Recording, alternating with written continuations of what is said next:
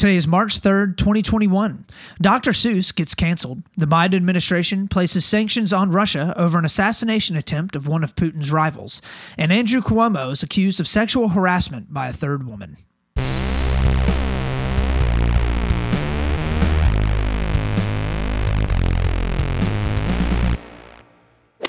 Welcome back, Split the Difference friends and Split the Difference family. We got another fantastic episode for you here today, bright and early on this Wednesday morning, bringing you all the best news and insights from both the left and the right side of the aisle. We have been working diligently to bring you, yes, y'all guessed it, the best podcast that we have done thus far. Hear me when I say, hear ye, this is the best podcast that we've done because, you guys, we're splitting the difference. We're finding that sweet, sweet truth that lies right there in the middle from all the craziness on both sides of the aisle, as we always do.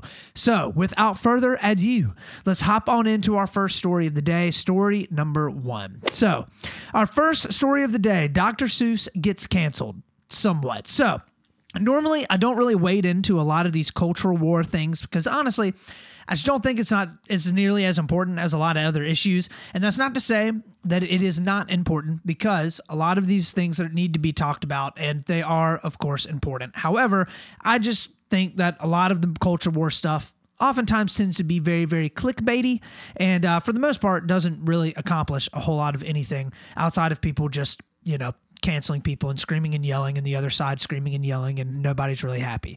But this story really piqued my interest because it's really kind of taking a step in a little bit of a weird direction. So let's hop in real quick and listen to just the baseline of the story. This is being reported on Fox News.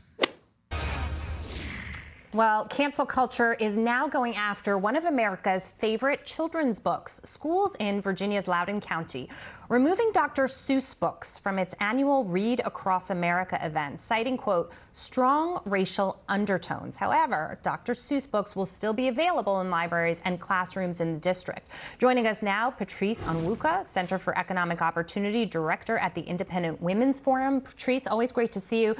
Okay. So that's a whole bunch of people talking about how important this is. So 6 books are officially being removed from publishing because of racist undertones and insensitive imagery. These include McElligot's Pool, On Beyond Zebra, Scrambled Eggs Super, and The Cat's Quizzer, and To Think That I Saw It on Mulberry Street, and lastly, If I Ran the Zoo. All of these decisions were made by Dr. Seuss Enterprises, who runs all of the production and sales of the books post Dr. Seuss's death, which came I believe in the 90s. These books portray people, they were quoted as saying, these books portray people in ways that are hurtful and wrong.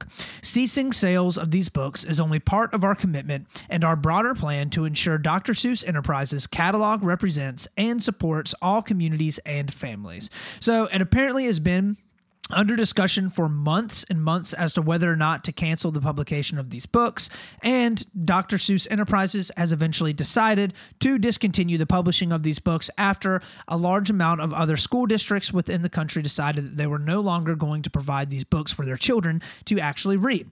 So the Dr. Seuss children's books are still obviously widely popular. He was the number 2 actually highest paid dead celebrity in 2020, according to Forbes, only behind Michael Jackson. So his books have been translated into dozens of languages, as well as in Braille, and are sold in over 100 countries. He did. He died in 1991. I see that here in my notes now. So I've searched for images in his books all over the interwebs for things that would have been, construed as or seen as racist within his books. But it's actually kind of hard to find pictures of anything in the books. This may be because of copyright infringement. I wanted to be able to put it on the podcast if I could, so that way you guys could actually see the images that are being debated and that are being talked about, that a lot of people are very upset about. However, I will say he did write and draw a whole bunch of super racist political cartoons. I believe that most of this was done during World War II. Where he was, I think, maybe kind of going back and forth and kind of getting maybe his voice out a little bit about what was going on at the time. So it's pretty easy to find a lot of Dr. Seuss's political cartoons. Not as easy to find pictures on the internet of what's actually in the books. So what did the left and the right have to say about this? So first, the far left is super happy about this. It really does kind of seem like it's getting to the point where anytime somebody or something gets canceled, the left seems to be kind of happy about it, regardless of, quote, how racist something is or isn't. Racism, in a lot of ways, is the most taboo thing in our culture right now. To be called racist or accused of racism is like the number one cardinal sin in our country, and that's mainly because racism is absolutely abhorrent, right? We should probably call it out in any and all chances that we get. However, it does appear, just being completely objective, that oftentimes racism is somewhat used as a club for far left ideology to be put on top of something else. And I think that gets into a little bit more of what the right is saying. So the right, all of a sudden, are just gigantic fans of Dr. Seuss. Who would have known that the entirety of the conservative movement, their favorite author was Dr. Seuss? All of these people that could not have given two flippity floppities about Dr. Seuss 10 minutes ago, all of a sudden are just the biggest fans of him, right? I mean, Dr. Seuss he literally is the reason why children have ever read, starting in the early 1900s and coming all the way up till now. They are just heartbroken at the removal of these books from libraries and from their publishing. The world just will cease to turn without these 6 books. Especially since Dr. Seuss preached throughout the entirety of his life, especially when much of his books were written, the importance of environmentalism and tolerance, right? Both things, of course, that were just core tenets of the Republican doctrine of the day, right? That's why they love Dr. Seuss so much, his love for the environment. So I will say, though, it is very, very quickly interesting how the tides of things kind of turn, right? So every year, the president traditionally does a proclamation starting the, quote, Read Across America Day. Many of you may remember that if you're younger, from elementary school or middle school or high school. It was started in the 90s. And it was started by the Dr. Seuss Foundation, the enterprises there. It's actually held on March 2nd every single year to coincide with Dr. Seuss's birthday. And Obama actually said in his 2015 proclamation, quote, "The works of Theodore Seuss Geisel, better known as Dr. Seuss, have sparked a love for reading in generations of students. His whimsical wordplay and curious characters inspire children to dream big and remind our readers of all ages that a person's a person, no matter how small." In 2016, he said, Dr. Seuss was one of America's revered wordsmiths who used his incredible talent to instill in his most impressionable readers universal values that we all hold dear. Now, though, in like literally just those short 4 to 5 years, there's been a gigantic turn away from Dr. Seuss and a lot of the books that he has because of apparent racial undertones. So I personally have not actually seen the pictures. I can't verify whether or not there were racial undertones. If these books were written during the 1940s, 50s, 60s, and 70s, my guess is they probably had some racist undertones. Just would be my guess. I don't know. But I always am a little bit weary of when things get canceled, especially in literature, okay? I think it's incredibly important to allow people to be able to read through and understand everything that has gone on in the past, especially through books, right? I mean, there are a lot of mistakes that we, living in this current day and age, need to learn from. And by removing those books, by removing literature from classrooms that children have the opportunity to be able to read, disallows teachers and parents to be able to have conversations with those kids about how and why we do things differently than they did then, okay? If a child is reading a book and has a caricature of a black person that is, incredibly racist, you have the opportunity then to communicate to your child, this is racist, and here are the reasons why, right? At this point in time, it was socially acceptable to draw black people looking certain ways that are completely unlike what they look like in real life as a means by which to degrade their personhood. The reason why we do not do this now is because it's wrong. And here's a conversation around what racism actually looks like in the world that you live in, right? Unfortunately, that's a lot of conversations that black families have with their children all the time. Not a lot of conversations are had like that in white households, okay? It's just kind of how it is. And I think it would be very, very beneficial for children to be able to see and recognize that even from a young age, being able to see them even in children's books as well. So I also could be wrong about this, right? There could be a reason why they chose not to just change the pictures, but it doesn't seem like the qualm that Dr. Seuss Enterprises had was with the content itself.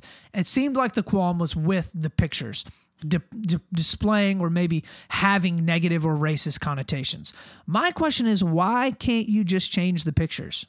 It seems like a simple enough solution, so simple that there obviously could be a reason why they decided not to do that. Maybe it was a copyright or trademark infringement that they wouldn't be able to work past. But it seems like that would be a very simple fix here. I may absolutely be missing something, but personally, I do not like the banning of books or literature or the refusal to publish books or literature because there are negative things within those said books and literature. Now, granted, that is my opinion. At the end of the day, 6 Dr. Seuss books not being published because the publishing company that actually sends them out chooses not to print them, totally on their own. That is their prerogative. That is their decision to be made. However, the calls for banning things because they have racist things or because they have negative things associated with in the past, I'm normally not a big fan of. All right, if it's a monument, if it's a flag, that's okay. Put it in a museum, nothing wrong with that, okay? Books, though, in a lot of ways, that's one of the first things that a lot of fascist and terrible regimes do is they like to burn a lot of books. There's a reason why all of that normally coincides. So with all of that having been said, that is the end of our first story of the day. Let's go ahead and hop on in to our second story, story number 2.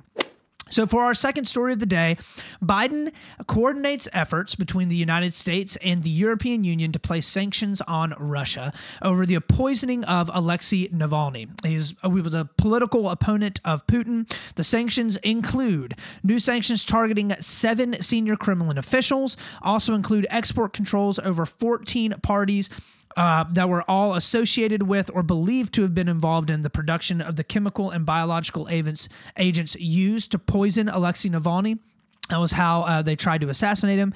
And then there are also sanctions announced on the FSB and GRU, which are both Russian military intelligence agencies. So they would be like our, I guess, comparable FBI or CIA. So I think important to understand what all is going on here. Who is Alexei Navalny? So Alexei Navalny is a Russian opposition leader, lawyer, and anti-corruption activist. He came in a lot of ways into international prominence by organizing anti-Russian government demonstrations and running for office to advocate reforms against corruption in Russia. So he actually ran for office against Putin, okay? All of the protests were against Vladimir Putin, President Vladimir Putin specifically, and the government that he has created because of the incredible amount of corruption that is present within the current Russian government. So Navalny was also a Russian Opposition Coordination Council member. He is the leader of the Russia of the Future Party and the founder of the Anti-Corruption Foundation. So obviously Navalny's biggest shtick is he doesn't like corruption and he wants it to be gone within the government of Russia. So Navalny amassed over 6 million YouTube subscribers and more than 2 million followers on Twitter. And he basically has been leading the charge against corruption and especially Putin within the Russian government. And as a result, Vladimir Putin absolutely hates him. Putin has been basically getting rid of his political opponents for years now, and the presidency, quote unquote, and I use that term very loosely, in Russia is an absolute joke. Putin is in power. He's going to remain in power for a long period of time until he either dies or decides to give it up, which he likely will not do. So for a little bit of reporting on this, let's go ahead and hop over and listen to MSNBC doing some reporting on this a day or so ago. Welcome back. In just the past few minutes, NBC News has confirmed that coordinated sanctions against Russia from the United States and the EU are expected to come this week in response to the poisoning of opposition leader Alexei Navalny. This will be the Biden administration's first sanctions against Russia and the U.S.'s first action in response to the poisoning after the Trump administration simply declined to take action back in August. In terms of positioning of the U.S. towards Russia, Russia continues to be looked at as a subject for U.S. policy. This policy is deeply rooted in bipartisan conclusion that Russia is a kind of a bad guy in the classroom, and Russia should be subsequently ordered to follow what the U.S. believes is right or wrong. This would never happen. Okay, so this coordinated effort to sanction Russia shows a very, very strong and early stance by the Biden administration against Russia as a world power, and this is absolutely pointed. Biden knew coming into office that he wanted to take a strong stance against Russia, and he is doing that very early on. Trump did not choose to sanction or go after Russia after the Navalny poisoning happened, and it was apparent that Navalny was poisoned by Putin, right? It was obvious that that was what happened. I mean, we knew pretty much what went down last August, okay? And Donald Trump decided that he didn't want to do it. He basically just kind of tried to shift the blame a little bit away from Putin and be like, you know what? I don't know. We don't really know what happened, so we can't decide. So Biden comes in.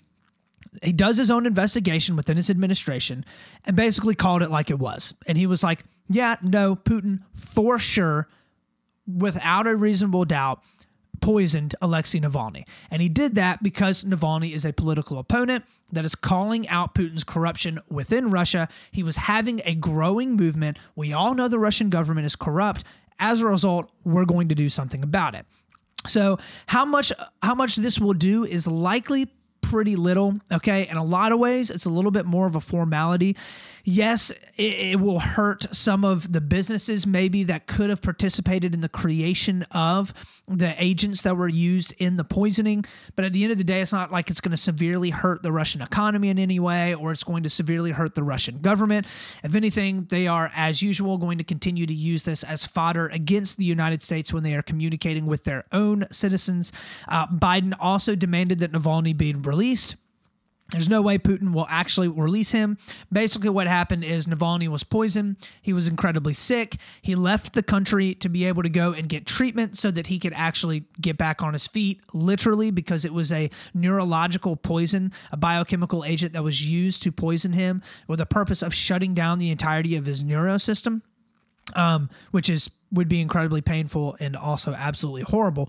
So Navalny then chooses to go back to Russia because he still wants to be able to tell and help the Russian people with removing corruption from the government, namely, Vladimir Putin. Putin then has him arrested, and he is now subsequently thrown in jail. So Biden asks that they release him. There's no way Putin will do it because this is what happens when you live in a country or you are going to a country where it is run by essentially a dictatorship under the facade of a democracy, that the president or the person in power does whatever they want to do, and free speech is stifled and hindered completely, okay? There are a lot of things in Russia that you just can't do, and it's because you are living underneath a regime. Russia very, very pointedly works actively to remove opponents of Vladimir Putin, and that is because Vladimir Putin wants to stay in power, okay? This is why I will forever, for as long as I'm here still kicking on this earth and not having to pay the burial expense, all right, I'm going to continue to promote and actively try to promulgate free speech. I'm actively going to work to be able to have a wide variety of differing opinions on my show, even if I actively disagree with those opinions, and even if most of my listeners actively disagree with those opinions, because I think it is of the utmost importance to be able to have free speech, have ideas that are not your own, that you may not agree with all the time, spoken into the marketplace of ideas, and for the marketplace of ideas to then shun those ideas and decide whether or not they should continue to be promulgated, right? That is the purpose of free speech. That's the purpose of being able to write whatever books that you want to write, to read whatever books you want to read, to be able to say what it is that you want to say, because those things allow for poor ideas to be actively condemned, okay?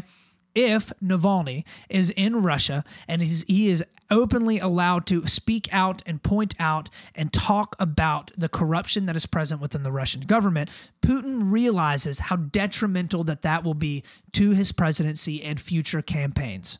Of course he does. The last thing that people want to see in their government is a ton of corruption, because it makes you totally lose faith in the governmental structure that you are voting into office, right? So Putin wants to be able to remove Alexei Navalny, as a political opposition leader, to be able to cement his power as much as he possibly can. corruption breeds corruption. The best way to weed out corruption is to say that other people are corrupt and to then obviously have them killed if you can. Happens in China all the time, happens in Russia all the time. And my goal on this podcast, if I can, is to work hard to have free speech as being a centerpiece of this podcast and allowing for a plethora of ideas, because that is of the utmost importance. The interesting thing is the left and the right are both pretty much in agreement on this one. So everyone is seeing this as a step in the right direction and as to how to deal with Russia. Trump was pretty soft on Russia in a lot of ways. And the last thing that the United States and the Europe need is for both Russia and especially China together to both be running rampant throughout the world, getting away with absolutely horrendous human rights abuses. We have to be able to take a stand for it here in the United States, and it looks like the Biden administration took a step towards doing that within the past couple of days. So, I think good news. So with all of that having been said, that is the end of our second story of the day. Let's go ahead and hop on into our third story and our last story, story number 3. So for our third story, Andrew Cuomo is accused by a third woman of sexual harassment. Andrew Cuomo, the fallen angel of the Democratic Party, has now been accused again, and this time there are pictures of the encounter to prove that something dubious, nefarious, and honestly pretty disgusting went down. So apparently the woman was at a wedding that Andrew Cuomo was at when he approached her and he put his hand on her lower back. She then removed his hand. He then proceeded to ask her to kiss him. She turned him down. So he takes his hands, puts them on either side of her face, and proceeds to try and kiss her. The picture that is out there right now is of him standing there holding her face in his hands, and he is obviously making her incredibly uncomfortable. I mean, her face is clearly embarrassed. She does not want to be in the situation at all. She is super uncomfortable, and it is clear that Andrew Cuomo was making very, very unwanted advances. Regardless of whether or not he tried to kiss her, don't walk up to women and just grab their face. What? It's obvious. Like, come on. So this is now, like I said, the third woman that has come out and said that they were harassed by Andrew Cuomo. Another woman, who was a former Cuomo aide, came out and said that she stood with the latest woman to make the accusations, and she alleged that the governor inquired about her sex life and asked if she would be amenable to a relationship with an older man. And then another former aide from Cuomo said he, quote, made inappropriate comments about her appearance, kissed her without her consent at the end of a meeting, and once suggested that they play strip poker while aboard his state-owned jet. All of this is reported by the Associated Press. So, at this point, the accusations are starting to pile up, and obviously it's not looking good for Andrew Cuomo. A lot of them are very similar to one another, so it looks like Andrew Cuomo tends to just be a serial sexual harasser. Unfortunately, that is way more prevalent within a lot of the power and governmental structures we see here in the United States. And I will say that a couple of things are disappointing here, okay? It's not just obviously the fact that, women were harassed and Andrew Cuomo's a big old piece of do. It's a couple of things. So first is the lack of consistency from the left on coverage and calling for his resignation, okay? I've been very disappointed in how long it has taken the Democrats and a lot of people on the left to really call out how not good this situation is, okay? There are a few people that are finally coming out against him, but it has been very, very slow, okay? This stuff has been being reported for the past couple of weeks. Not a whole lot has really been said about it. Like, there haven't been a lot of Democrats that have come out and called for his resignation outside of a few Democrats. The media coverage has been lackluster, to say the least. Like, there's not a whole lot of news headlines on it that aren't right-leaning news sites, which I will get to in a second. And many of the people that were jumping up and down and calling for people on the right to be barred from office for sexual harassment are remaining completely silent on the issue. If we remember back to 2018, Kamala Harris was in the Senate and one of the lead questioners during Brett Kavanaugh's hearings to become the next Supreme Court justice, okay? And Kamala Harris absolutely raked Brett Kavanaugh over the coals for accusations that had far less credence than the accusations that are being leveled against Andrew Cuomo right now.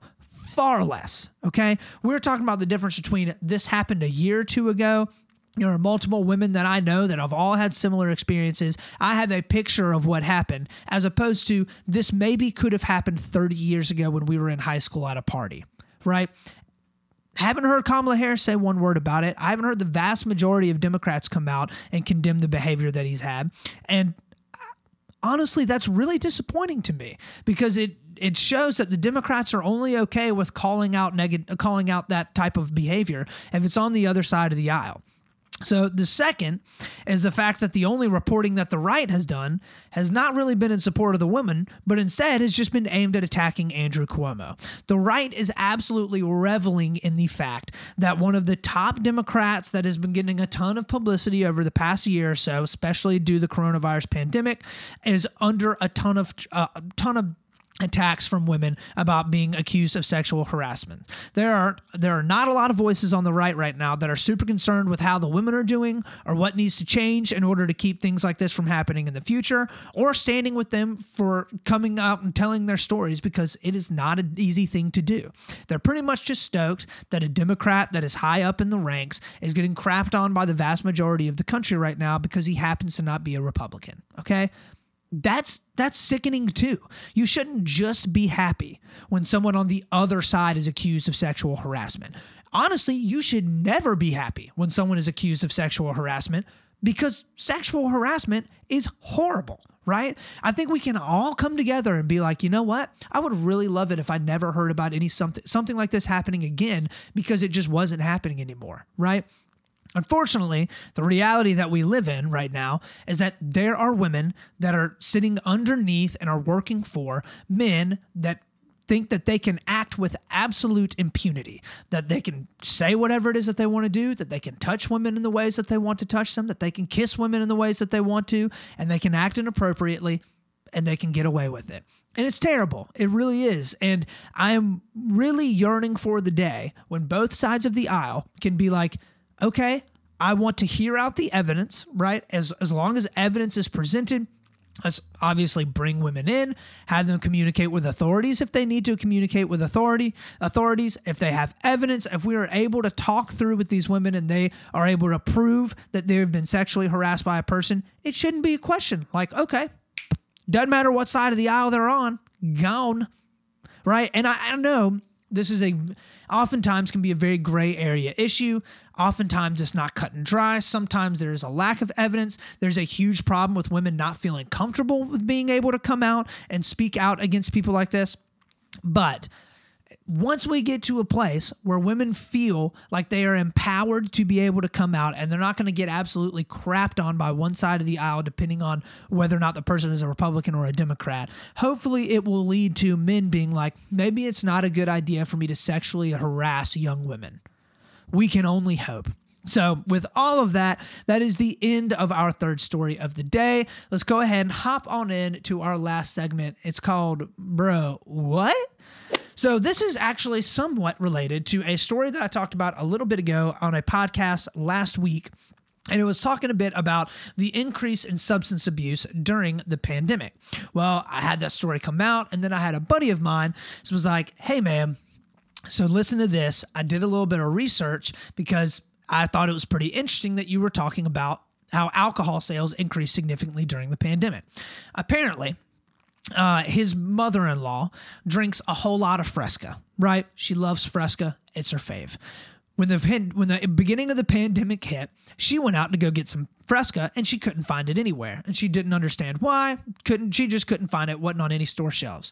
So my buddy does a little bit of research into it, and apparently Coca-Cola, the company, decided that they were going to discontinue sending out and producing some of their less popular, I guess, by sales, drinks that they normally produce because they didn't have any aluminum. There was a big aluminum shortage at the beginning of the pandemic.